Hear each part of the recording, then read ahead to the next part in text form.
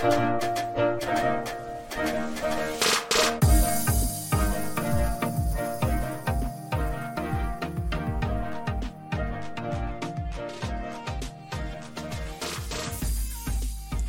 friends, and welcome to day number 36 of Bible in a Year with Pastor Steve. It's another week, Monday, February 19th. We've got a whole another week ahead of us of readings in God's Word.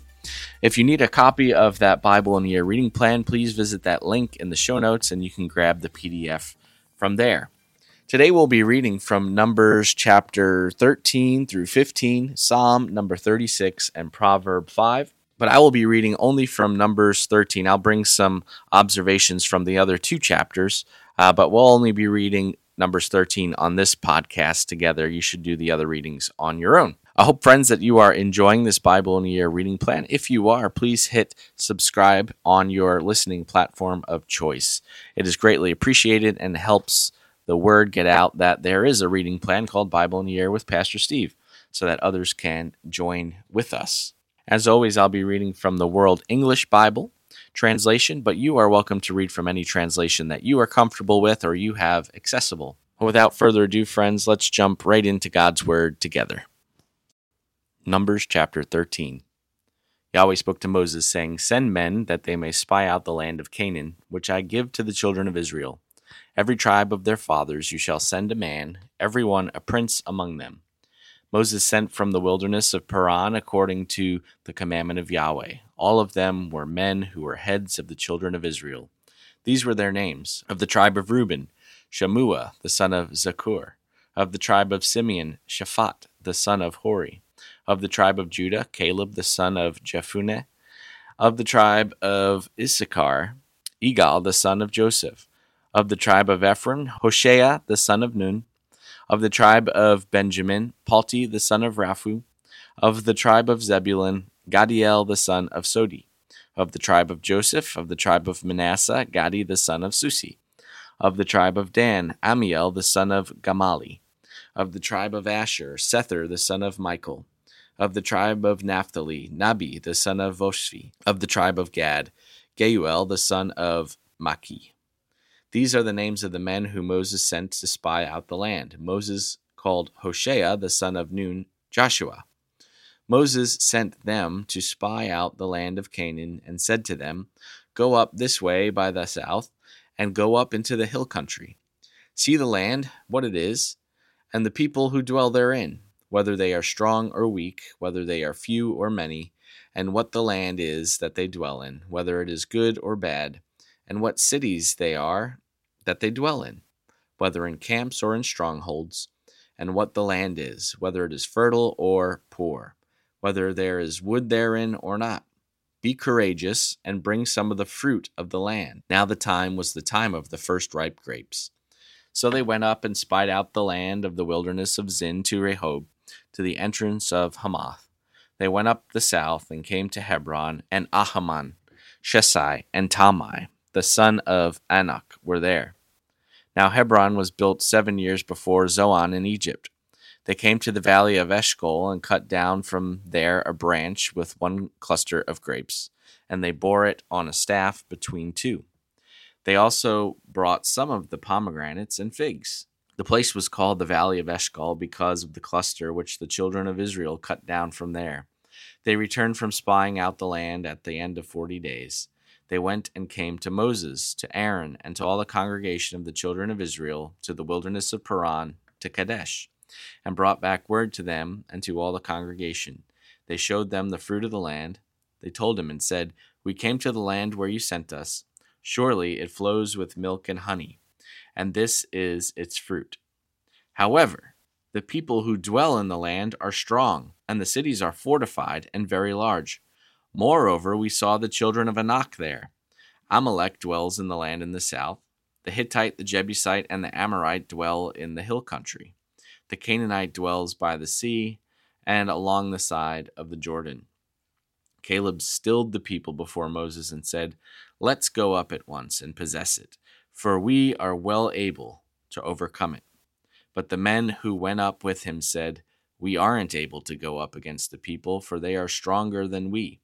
They brought up an evil report of the land which they had spied out of the children of Israel, saying, The land through which we have gone to spy it out is a land that eats up its inhabitants, and all the people who saw in it are men of great stature. There we saw the Nephilim, the sons of Anak, who came from the Nephilim. We were in our own sight as grasshoppers, and so we were in their sight. Dear gracious God, we give you thanks for this day, and we ask that you be with us as we unpack the truths that we have just heard. Open our hearts and our minds so that we might receive these truths and that we might apply them in a way that brings you honor and glory in and through our lives. Be with us in the name of Jesus Christ, our Lord and Savior. Amen. Well, friends, in today's readings in Numbers 13 and 14 in particular, we see that there were some spies elected from amongst the ranks of Israel to be sent up. The people are at the edge of the promised land now. So they're at a point where God says, I want you to go and look and see that the land is good. Go spy it out. Where there is fruit, bring me back some. Let me know if the land is fertile and all these things. Really, God just wants them to see for themselves that the promised land is going to be an amazing place. So the spies go up, and the majority of them only see the challenges, right? That there are the Anakim, the sons of the Nephilim there. These are the giants of old, if you remember from the book of Genesis. Was the result of the angels and the daughters of men, humanity, breeding together and causing these great giants. Well, here they are, and they're very intimidating, making them feel like little grasshoppers in comparison. And so they come back, but 2 of them bring a good report while the rest bring a bad report. The bad report is, we're never going to win. These people are huge. There's fortified cities. They've got great weapons. We're all going to die, right? And Joshua and Caleb, they bring back the report that the land is good, and that if the Lord is willing, that God will make sure we succeed. Do you see the difference there? They're the people that are only seeing the challenges and that they're forgetting that God's on their side and will make it happen. And then there are those who are faithful, that they really trust God and what God says will come to pass. That's Joshua and Caleb. Anyway, God is furious because he hears this bad report. They're the stiff-necked people that just don't get it. They're unfaithful. I mean, they've seen everything, right? Being liberated from the land of Egypt and walking on dry land as the Red Sea is parted and everything else, the manna, the pigeons. God's provision was everywhere, yet they still can't see past themselves and these challenges. At this point, the Lord is pretty furious with the whole situation, and Moses has to intervene again, and he convinces God that, don't let them just be obliterated. Don't let your wrath flow out because they're living outside of your faithful covenant that you've called them to live in.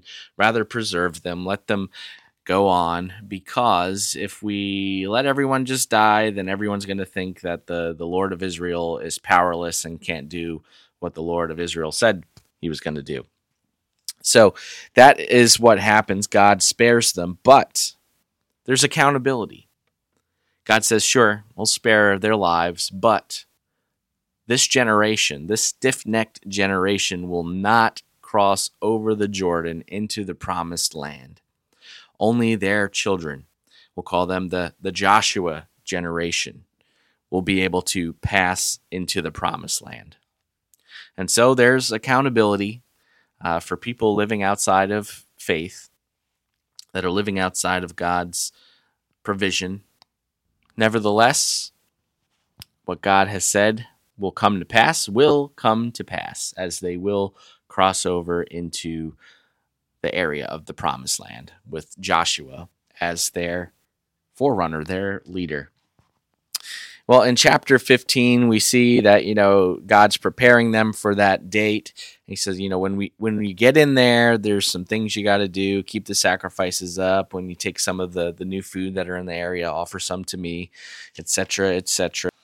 Again, just reiterating the importance of living in covenant faithfulness with God, who is amongst them.